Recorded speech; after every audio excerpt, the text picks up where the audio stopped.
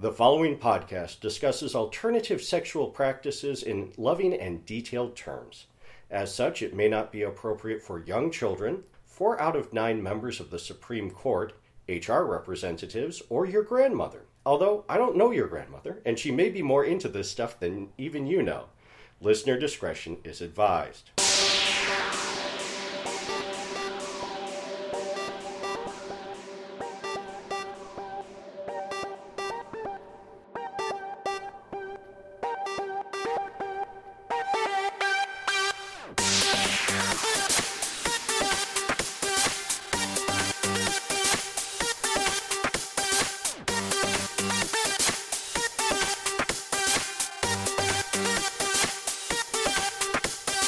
Welcome to A Hairy Prone Companion, a podcast of wholesome kink and perverted knitting. I'm Sir Arcane. And I'm Lansing Mike. This is our first episode, so no guest this time, but we're going to try and do this podcast thing like all the cool kids are doing. I don't know if I'd say cool, but everyone's doing it, so that's fine. Yeah, it seems like there are a lot of podcasts out there, and I figured, why not add another one into the mix? Before we get started, I do want to say that this episode of A Hairy Prone Companion is brought to you by the Esquire Bar in Old Town Lansing, 1 block north of Grand River on Turner Street. Mention that you heard this ad on A Hairy Prone Companion and receive a free confused look. Because this is not a sanctioned sponsorship. It's just a thing. We're explaining a business that we like to frequent. Yes, we highly recommend the Esquire Bar if you are gay, even if you're not kinky, but if you're gay and in the greater Lansing area, we recommend the Esquire. Unless you have a thing for 90-pound 21-year-olds. Which is perfectly acceptable. Yeah, that's perfectly But you're acceptable. within walking distance of them at the Esquire. I would say Yeah. Esquire is the closest thing we really have to a leather bar in Lansing. Well, this being the first episode, I did want to do some explanation of who we are and some introductions. Yeah, I'm Sir Arcane. I have been knitting for, I want to say, about 7 years, and I've been kinky for about 20 years. I'm very lucky. My family was one of the early adopters of the internet. So in 1992, we got CompuServe. Ooh, CompuServe. Dial-up modems and all that fun stuff. And about a year after that, CompuServe got news groups, which news groups don't really exist too much anymore. But on those news groups, I found filthy stories and found, there's a lot of ways you can have fun with your body. That looks like fun. I want to try that.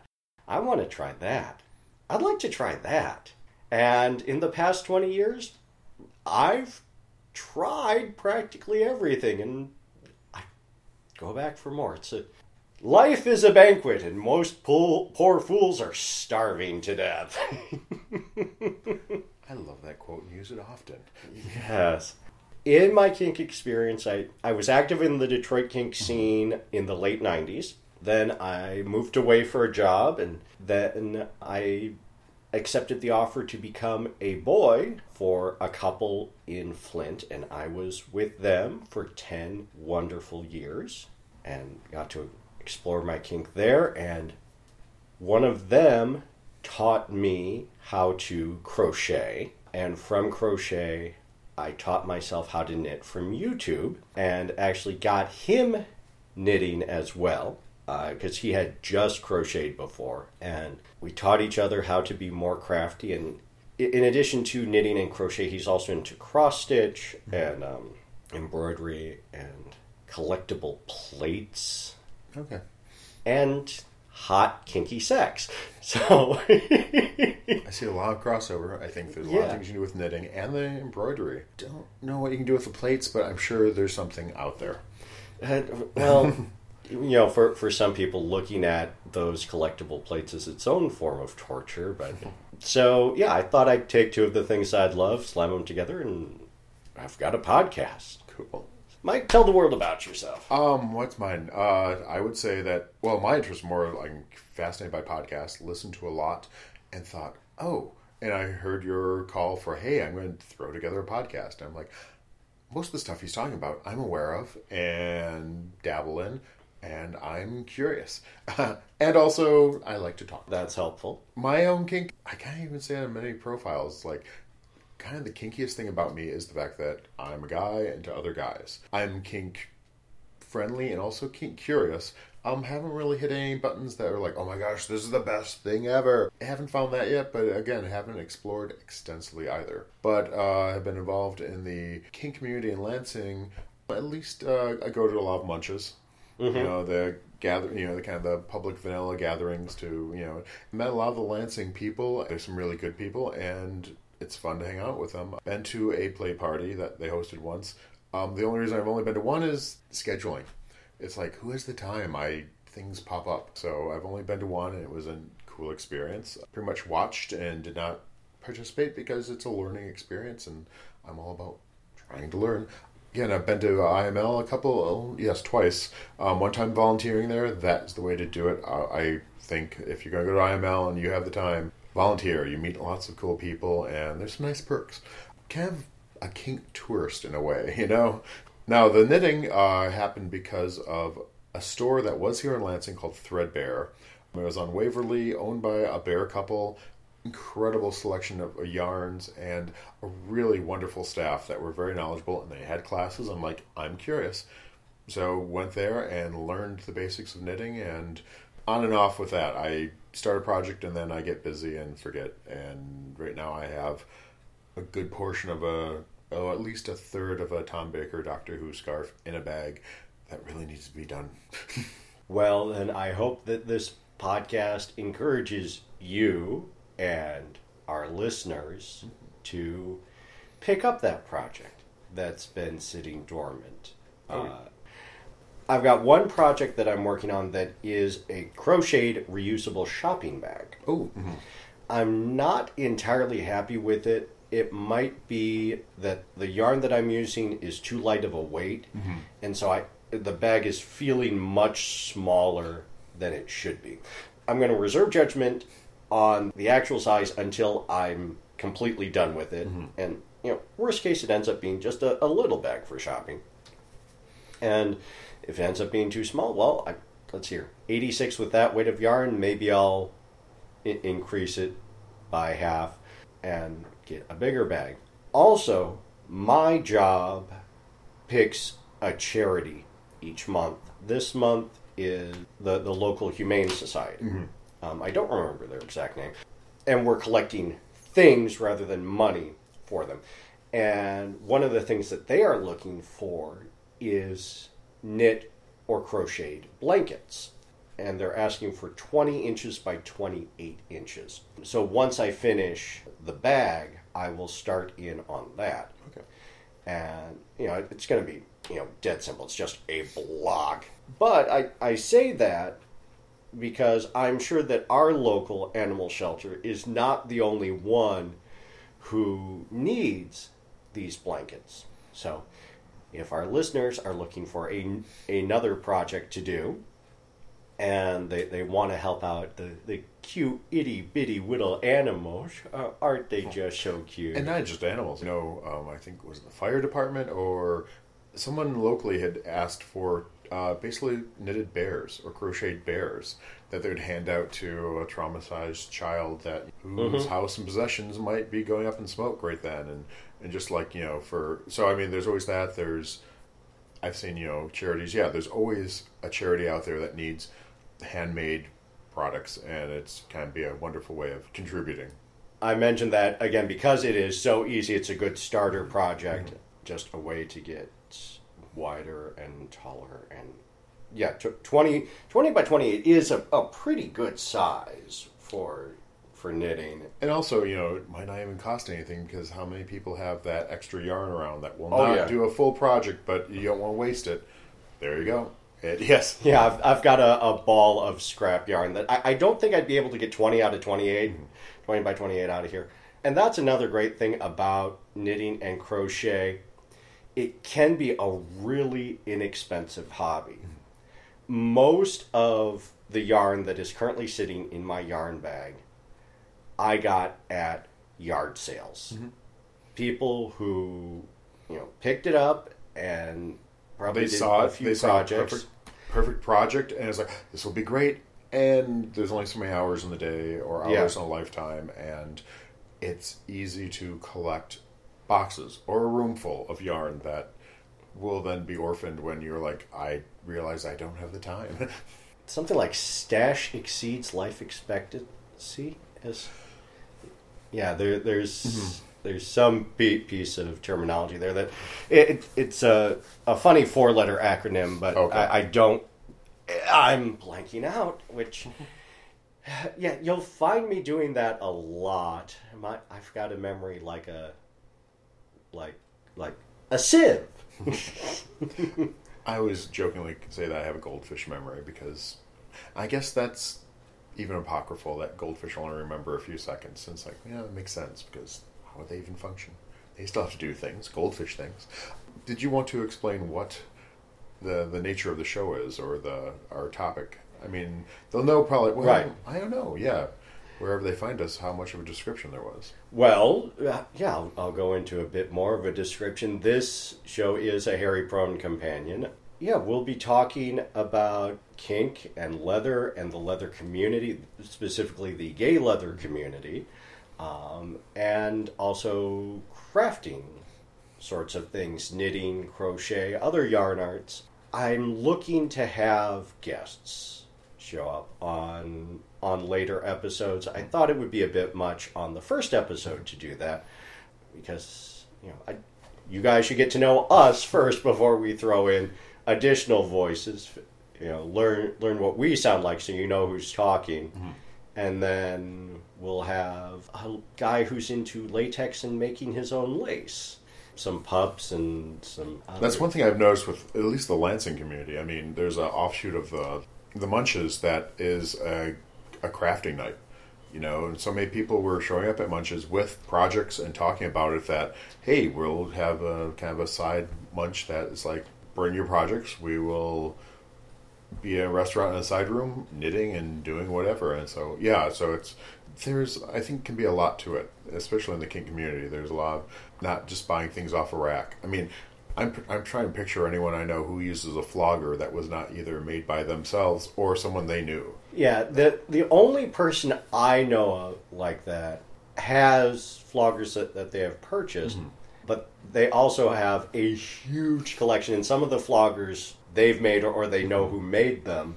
Mistress Lily just has this amazing collection of impact toys. Mm-hmm. And I've learned technique from her, too.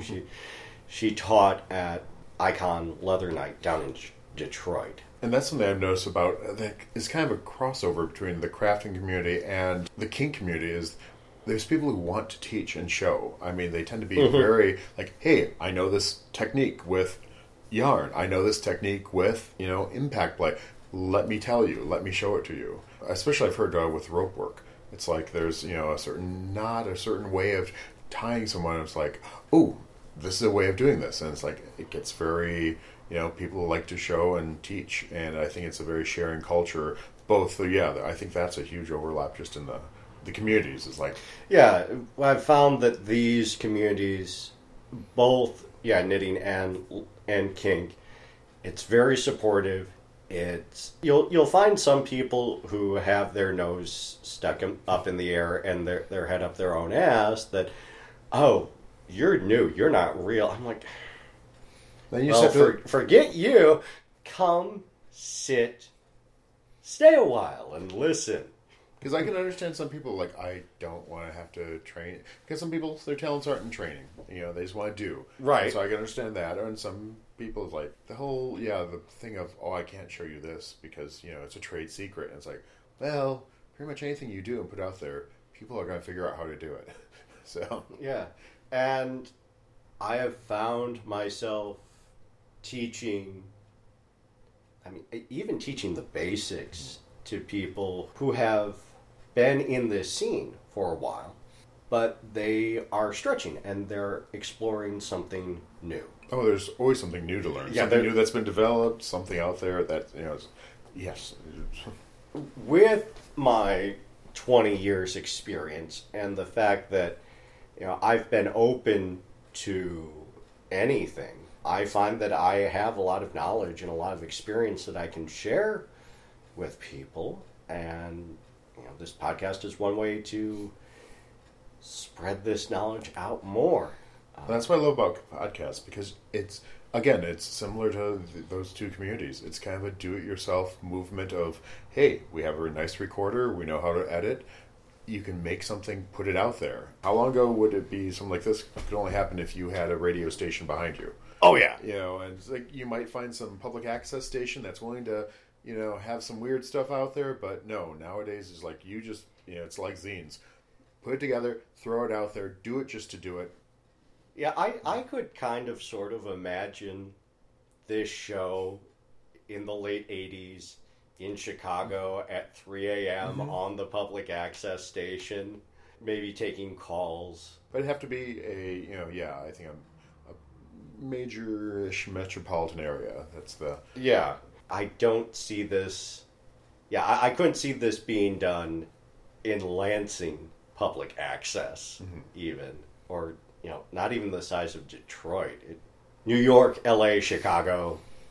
But now Amsterdam. But now the internet has basically shrunk the world down to one large city. Yeah. All sections of the world are basically a suburb of Earth. Reach out and touch someone. Oh, it's easy. The technology is there, and no matter what you're into or what fascinates you, there will be other people out there. You just have to, geographic distance is no longer an issue. It's you can be on there. Time zones can be a thing. If you really want to talk to someone about something and they're on the other side of the world, gotta remember, middle of the night for them, middle of the day for you. That's why we have lovely asynchronous communication. Email and podcast, but email and text message, and the understanding that, probably not going to get a message back right away, but that's to be expected. Or text. I love text. I think texts are... It's, to me, the perfect form of communication. You compose it, you could put it out there, they take it when they need to, and respond to you. It doesn't matter if you're in the middle of something. Or, phone calls are, kind of invasive. It's like, oh, I want to talk to you. It's like, I might be in the middle of something and can't talk back. Yeah. I used to work at home, and even when I was right there and my husband was there, he would still text me. Because... I really wasn't there. I was effectively at the office, and I got him trained on doing that, and it's now his preferred mode of communication, and he also understands that he's not going to get back right away. With my current position, they're a lot paranoid about information security, so I cannot have my phone at my workstation. I have to have it in my locker. He understands that if he sends a text message, it could be up to 2 hours before he hears from me. I've got my break and I've got my lunch, and I always check my messages there because I'm up and away from the workstation.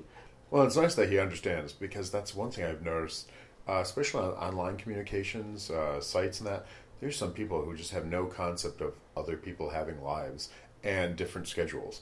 Because, I remember this whole, multiple series of messages from someone who was like, hey, how's it going? And it's like, oh, I see you're too stuck up, busy, whatever, however they want to attack you. It's like, oh, to talk to me. And it's like, oh, and I just remember this young person who had said, hey, how's it going? And I'm like, oh, looked at his profile and thought, this is someone I actually want to talk to. They seem interesting. I don't have time to, throw a whole paragraph back at them. So... oh my gosh, waited a day too long, and they're like, oh, I see, you think you're too good for me, or it was all this stuff, and I was like, and then they got a paragraph back from me. It's like, no, actually, I thought this might mean something, so I was like, didn't want to just throw back a quick thing, and it would have been interesting, but no, you've just shown me that this was not going to work out. And also, he also had even asked me some very actual real questions. I was like, I really want to think of real responses to this, not just something flipped. Also, there were some things he asked me that I'm like, oh, by your profile, I'm pretty sure I know how you want me to answer these. I don't think we agree on certain things. I'm trying to think of a polite way of saying that. Well, once he, his rudeness level, I'm like, okay, I don't have to have the gloves on. I can tell him, you know what, this thing that you really love, I think is stupid. I didn't say it that way. I said, I just don't like that thing. And it's like, oh, okay. And it's like, oh, well, thanks for being honest. And it's like, you're welcome. And no. And I see him on a bunch of other sites, Grindr and Sundries. And it's like, oh, no. Not meant to be. Yeah. There's something to be said for, I try not to be ageist. And then I'm like, oh, someone's way too young. But there's maturity levels. There is. And I will send a lot of stuff out into the net. Mm-hmm. But the initial contact is always at the level of, hi, how are you? Mm-hmm. Right? And that is really an invitation to take a look at my profile. Mm-hmm. And if you like what you see and you get back to me, great, we'll have a conversation. If you don't like what you see, I'm used to not getting responses back from a good chunk of the hi, how are yous I send out into the universe. I get that. I understand that. I am not everybody's cup of tea. Mm-hmm. Sometimes I'm just a great big old mug of coffee. But those who respond, I have a wonderful conversation with. 9 times out of 10, we end up having a good time. Yeah, I try to always, if someone pings me, I always try to respond. Because I do, again, I don't take it too personally when someone doesn't respond back. Again, some profiles you see that. It's like, oh, someone could have the decency to respond back. But then other profiles you see, if I'm not interested, you probably won't hear back. And it's like they're putting it right out there. So I'm kind of a farb in that way. Far be it for me to, people can be busy. But personally, I do like to respond. And but that trouble with that is then someone takes that response as, oh, they're interested too. And it's like, okay, I still haven't found that really polite way of saying thanks but no thanks. I don't take rejection well, so I hate giving it out. And as such, some conversations have gone on too long, and yeah, I have to be less of a wimp and just say, you're a lovely person, but, well, I'd never use that cliche of, it's not you, it's me. I find that direct and to the point is the most effective. Mm-hmm. I've run across some people that have turned out to be a little crazy, a little more crazy than I feel comfortable playing with, and I just say, I don't think this is going to work out. I don't think we should meet. Thank you for the conversation, though. Mm-hmm. And then move on. That's it, too. I mean, there's being, polite. And like I said, even if I'm not really attracted to you, I'm more than willing to have conversations, because physical is one aspect, but there's also intellectual, emotional, and you might hit on those points. And when you don't hit on any of those points, then it's like, okay, it's like, I'll resort to the one-word responses back, which I always assume means the end of the conversation. So, word of advice, if you're chatting with people online and you're responding to them with one-words or yups or nice, I think it's safe to assume that they're going to think that you're done with it and just too polite to say block. And if that's not the case, then use sentences back to them, please. And I've had different levels of luck based on the site. Personally, I found Recon gets results. That the people that I find on Recon are the real deal. Alternately, as a complete lark, I posted an ad on Craigslist saying, dominant male, want to do it tonight, flake out at your own risk. And I'll have to look up that ad. And I got 3 responses back, and they all flaked out once I effectively reached it. Because part of the ad was, I'm not going to be a cyber jack-off for you. I am not going to tell you in loving detail what I would do to you. I'll give you a general sense, but if you want the details, no, we're going to do this. We're not going to talk about it. This is the, opening salvo of like, hey, we're going to chat. Get that base level of like, oh, is this a crazy person or not? It's like, okay, they seem pretty sane. Let's meet. Yeah, that's to me. That's what online is about. It's get that initial thing. You have a profile. There's some you can kind of check people out first a little bit. Oh, might we match? Might we not? And then you do a little bit of chatting just to see. Okay, Are my warning flags going off? And it's like, no, then hey, coffee. And yeah, I find a lot of people, it's like, hey, you said you like me, I like you, we woofed at each other, whatever the site does. And it's like, we've shown interest, we've chatted a little bit. That went well too. Let's meet for coffee. And then crickets. I'm like, what? Why? You don't understand. This is the tool for meeting in person and doing stuff in person. But I have to admit, I do know people I know someone who maintains 2 sites. 2 profiles on the same site. One is him with his real picture, his real information. The other is just this fantasy. He stole a picture, made a fake name, and that's his cyber persona. And he'll go online and chat up guys who are in other cities for cyber sex. I'm like, and the thing is, he seems to want it, and obviously there's people out there who do want that, who don't want to be bothered with, because actually meeting in person can be messy. Let's talk, getting, and then there's always, I don't get that appeal myself. No, me either. I don't find cyber sex fulfilling. Mm-hmm. There was one time when I found it fulfilling, and that was with somebody who I already knew, and we already had a connection. Mm-hmm. And we were physically separated by 7 time zones. Mm. And because we already had that intense physical connection... So you had been together physically? We had been together physically, and he had to move away. Mm. And in that case, I understand cyber, okay? Because it's a continuation and a reinforcement of the existing relationship. I get that. I got it. I can work with that. But, just to chat back and forth, and I'd rather watch porn. I'd rather have... I think it's somewhere between. It's a level up from porn because there is actual interaction. But then, some people don't want that full... if you're of an age, sex was pretty scary and dangerous from a health-wise.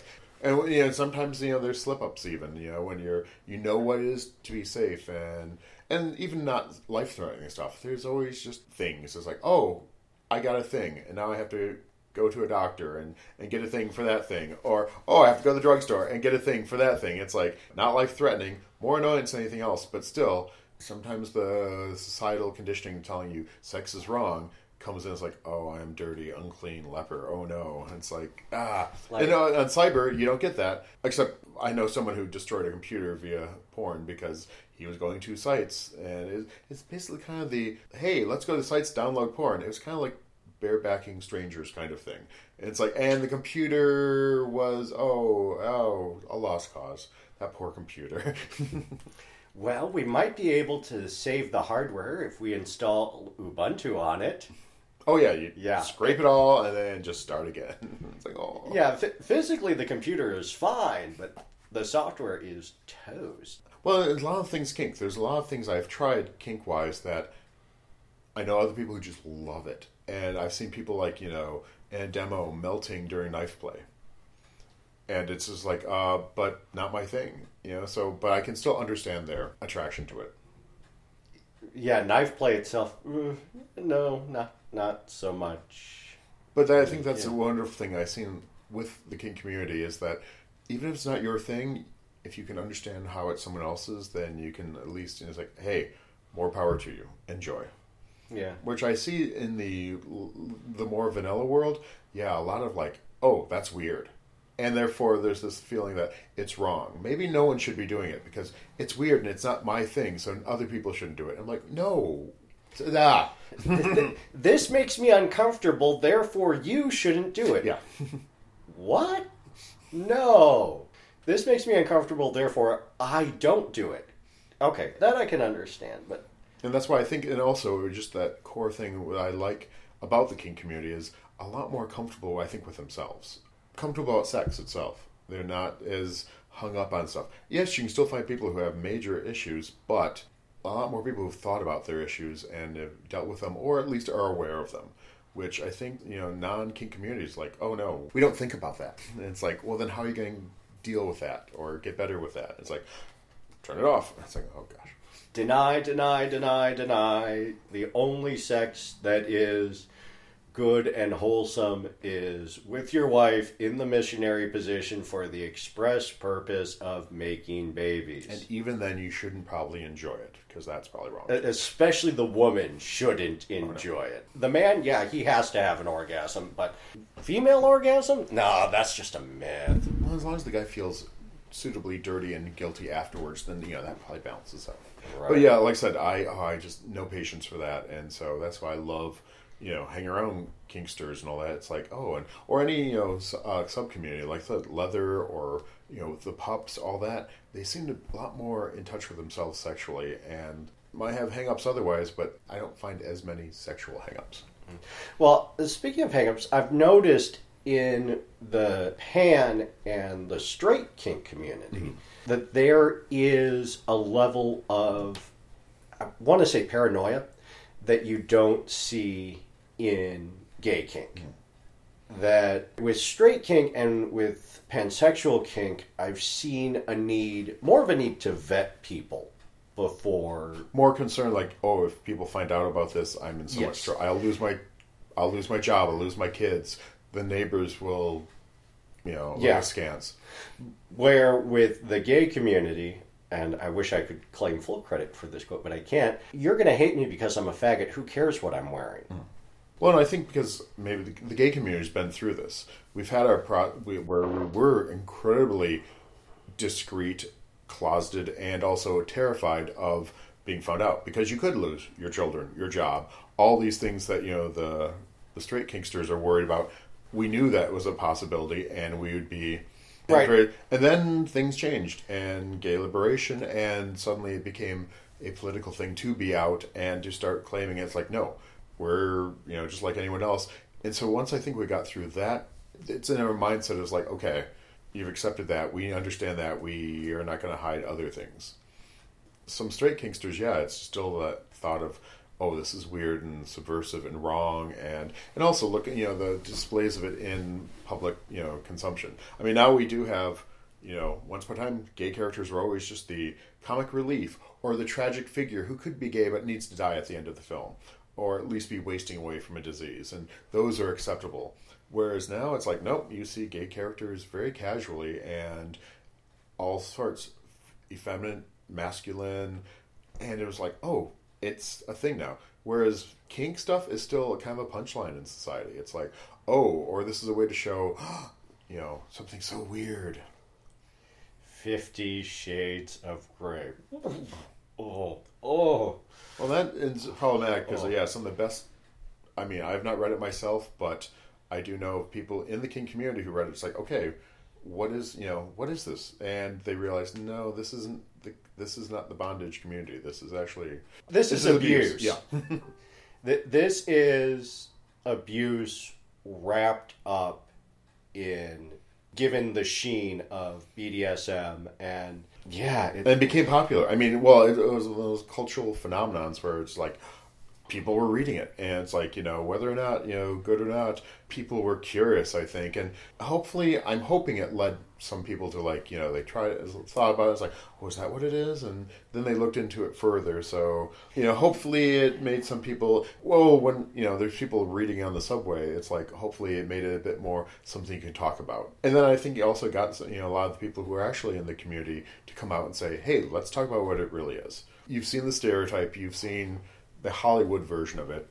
This is what it really is. You've seen kink written by somebody who has never done anything kinky in their life. Oh yeah, and it's based on Twilight fanfic.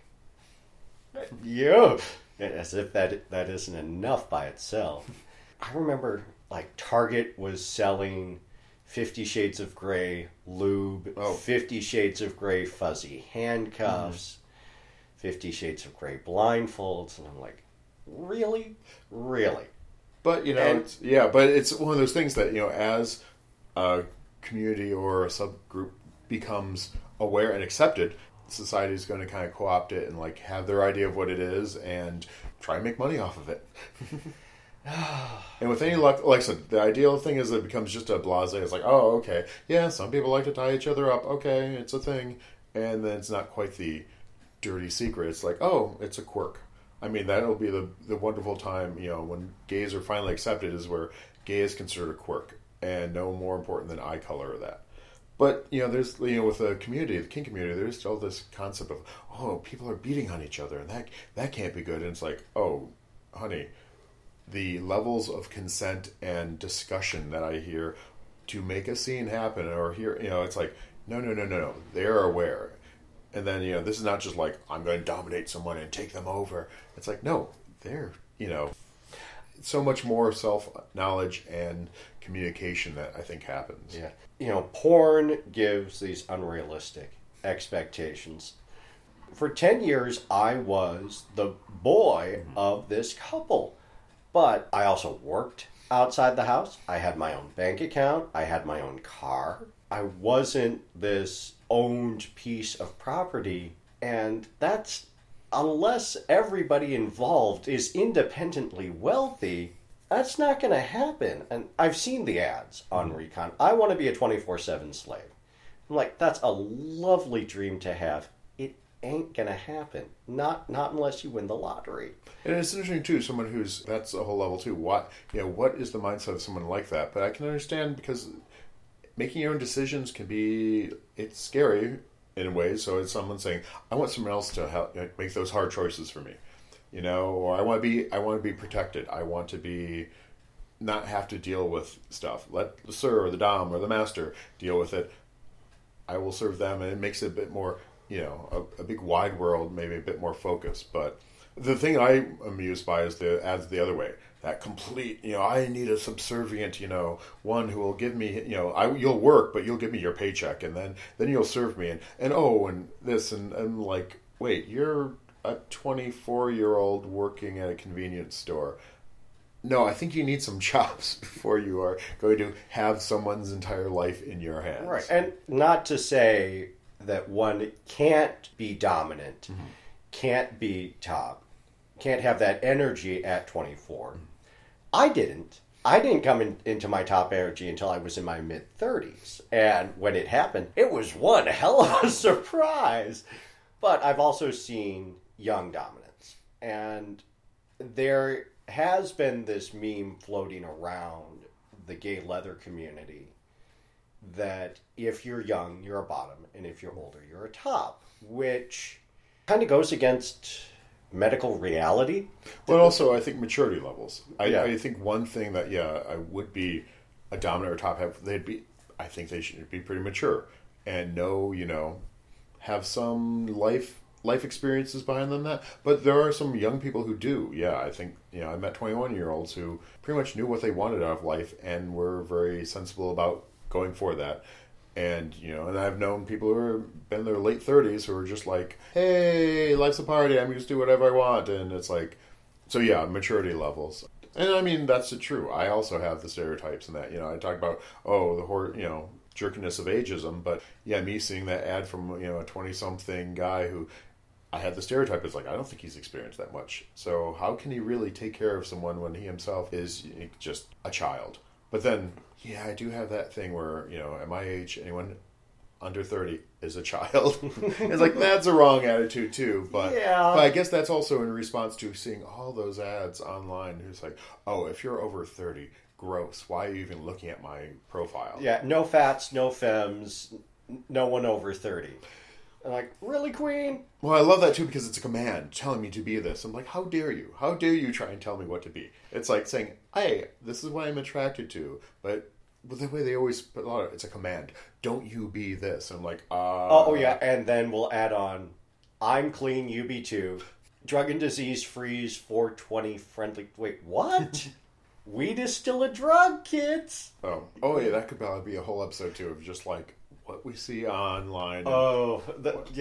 Online profile horror stories. Just flip through Recon. Not naming any names, of course, because we don't want to name and shame. We just want to shame.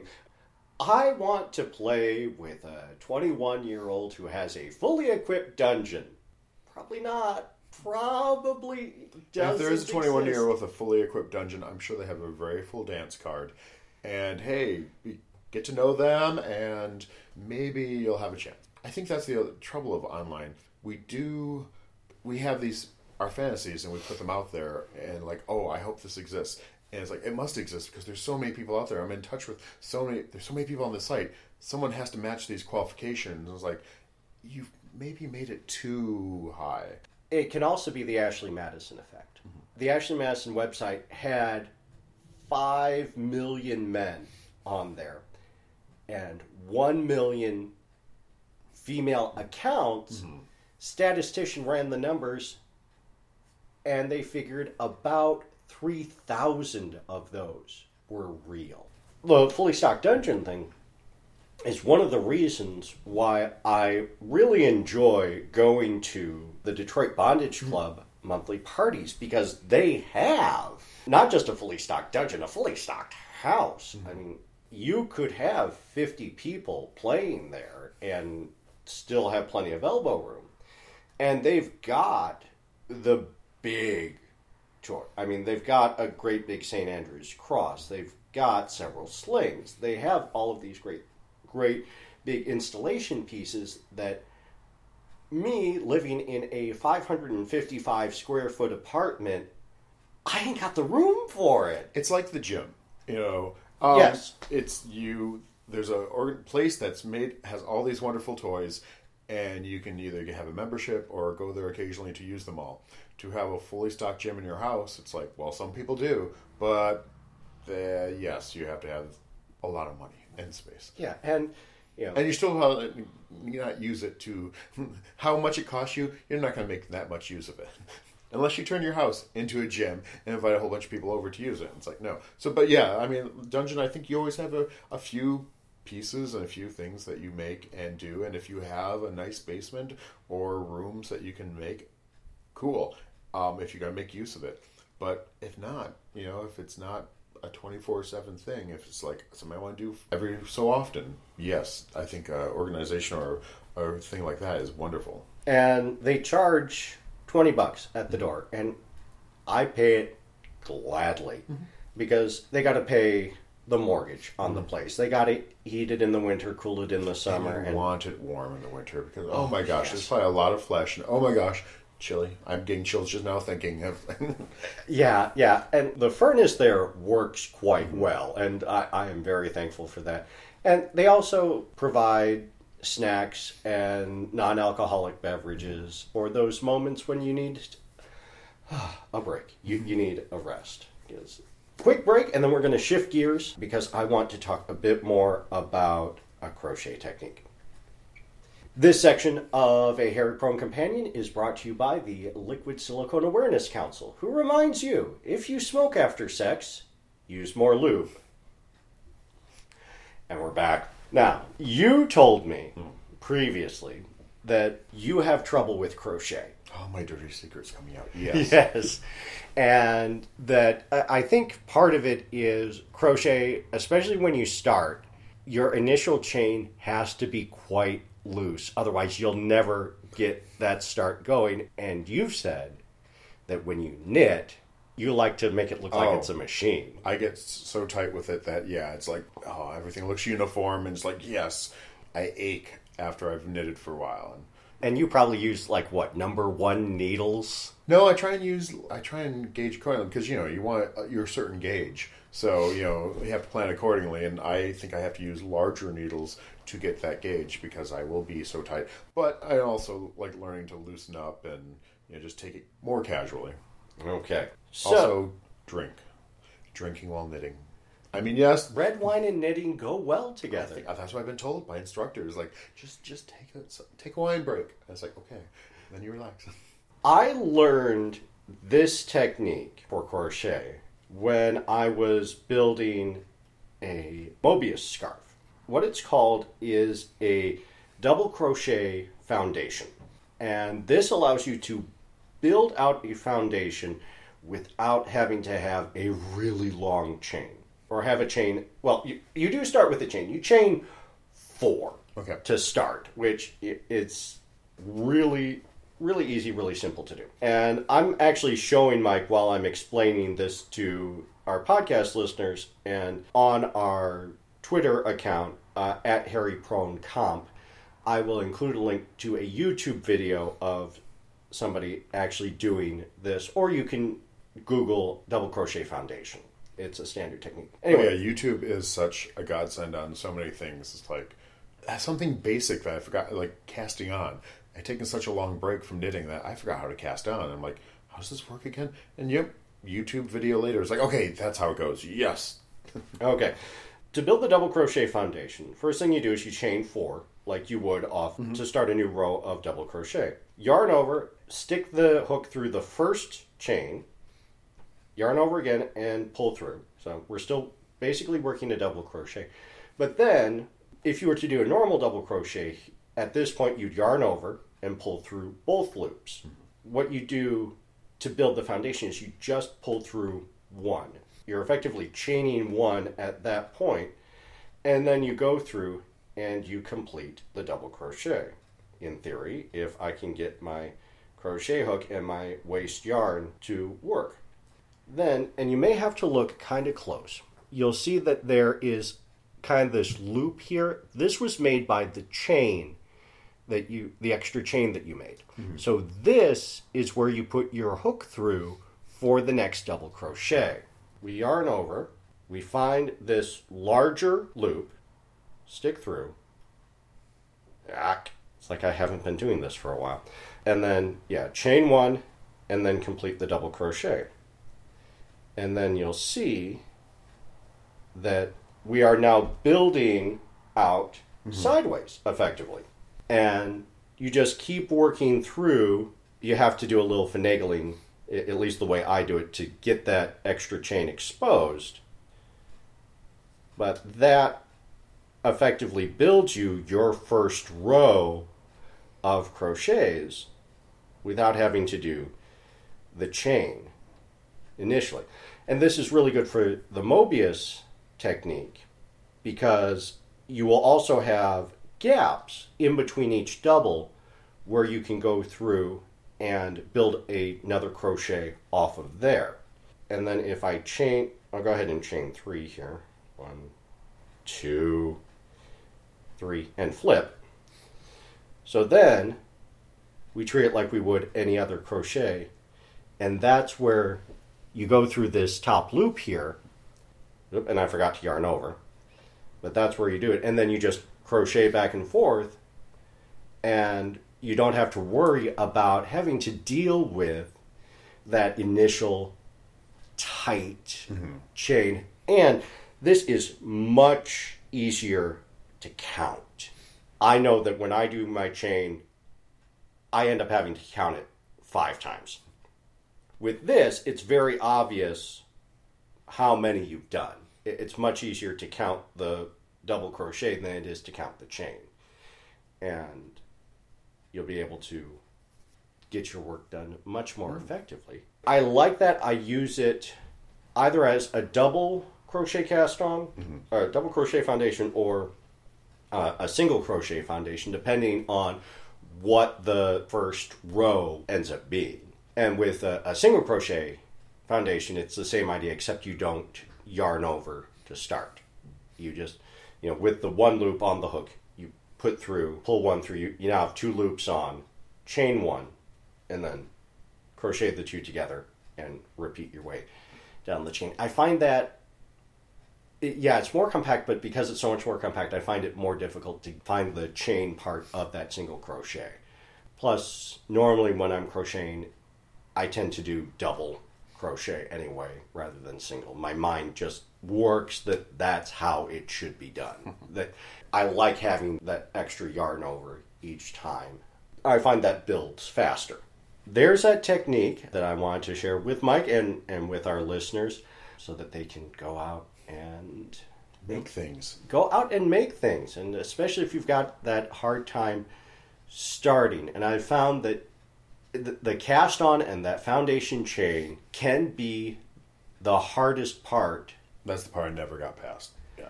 And it's a sticking point for a lot of people, and being able to get past that initial step, then you're just able to go. The second hardest part of knitting, I find, is the cast off to finish up the work. With crochet, you don't have that problem because you're only holding 1 loop, So you pull the yarn through and tie off, and you're done. And then you just weave in the ends like you would on a knit project. So what, speaking of projects, what project are you presently on? I am presently working on the shopping bag. Okay. And I will probably, once I've got that completed, I'm probably going to make another one larger. Because even when I first did it, it works from the top down rather than the bottom up. Once I connected the initial chain and I looked at it, I'm like, this is kind of small for a shopping bag. I can see it for going to the pharmacy. Mm-hmm. I can see it for going to the drugstore. I can see it for going to the party store. But I don't think this would work at the grocery store. I'm going to make myself a bigger one of those. And I'm also probably going to make a blanket or two for the month of November. For the puppies. Because we love the puppies. And I am going to drop it in the donation box at work because I know if I go to the animal shelter to drop off, I will leave with something. And my lease doesn't technically allow dogs, so that would be a bad thing. And it wouldn't be a cat because I'm violently allergic to cat. Oh. Yeah. Which is not fun. Yeah. No, because, I mean, not only does it mean if you like cats, then you can never have a cat, but also you have to watch out because a lot of people have cats, so it kind of limits maybe some places, friends' houses that you can hang out at. It has gotten better. There was a time where I ended up needing a dose of albuterol. That was it was a cast party for Rocky Horror. It was in an apartment that had 3 cats, and I was the only person in the cast who didn't smoke.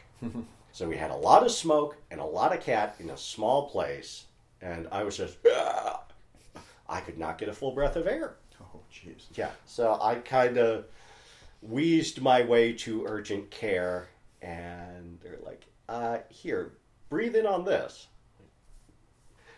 Wow, that's amazing. What is it? Albuterol. Oh, okay, cool. Can I have some more? Can I take some home with me? Well, but since then, I found that if I know I'm going to be somewhere that has a cat, I just take an Allegra 30 minutes before and I'm good to go. And yeah, that makes life good.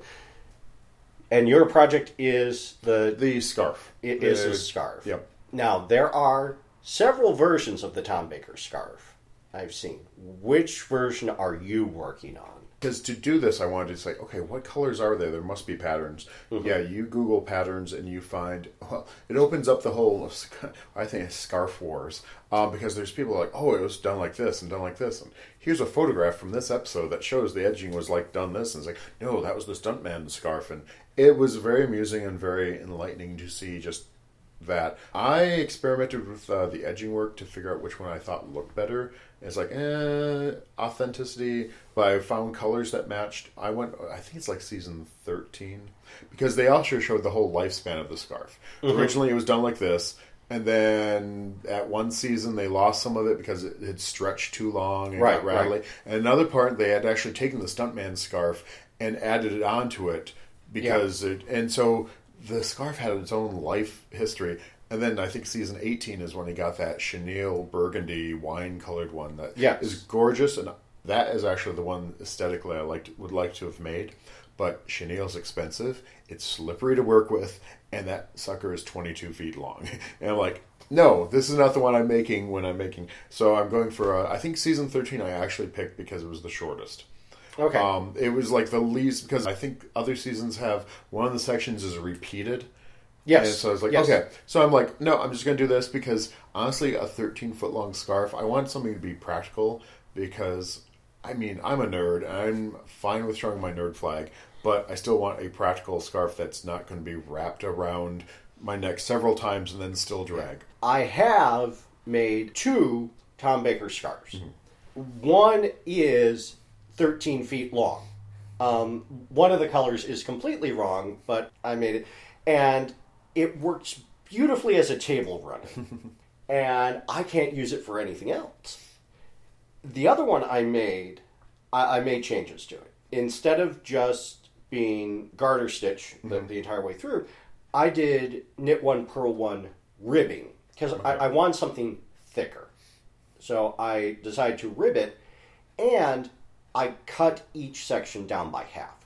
So I have a 6.5-foot scarf rather than a 13-foot scarf, which people still get that it's a Tom Baker scarf. They see the colors. The colors and the bands are iconic, so they'll see it and know. Because I think even on like commercially, I've seen ones available that were a bit more. They weren't the proper length. They weren't the same width, and actually, each band was the same length.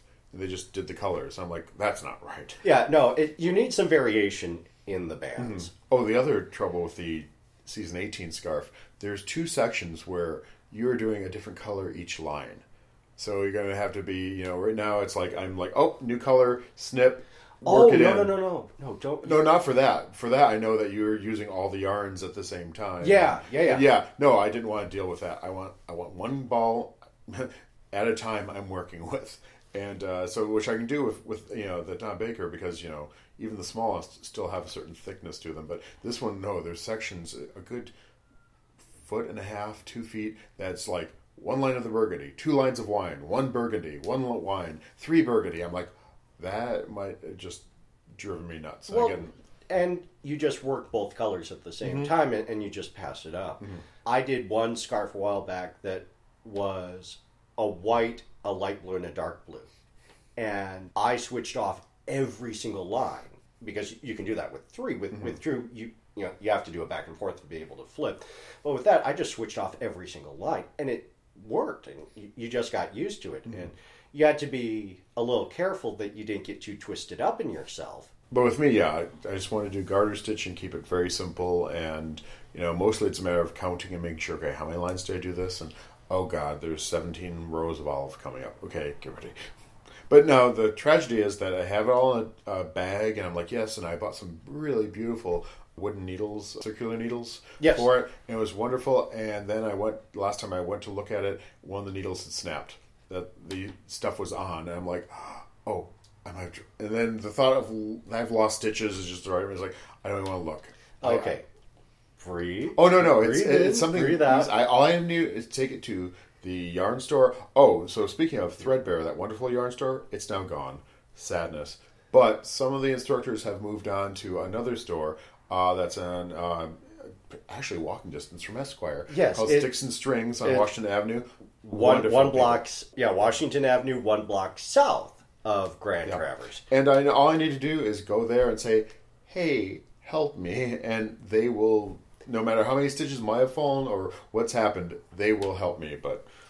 And they recommend, if you're in the Lansing area and you knit and you have a project that needs expert help, they would love it if you come in Wednesday night. They are open late on Wednesdays until 8, and they will help get your project back to where it needs to be. I was there recently, and I mentioned your name, and they said they missed you, and that you need to come back. I do, because I don't know if I have enough yarn to finish this scarf, and I bought it so long ago that it's like I'm probably going to have to just figure out a batch or a different brand that is close to the original colors. I was really cheap when I made my Tom Baker scarf. I used Heart, the El Cheapo acrylic, no dye lot.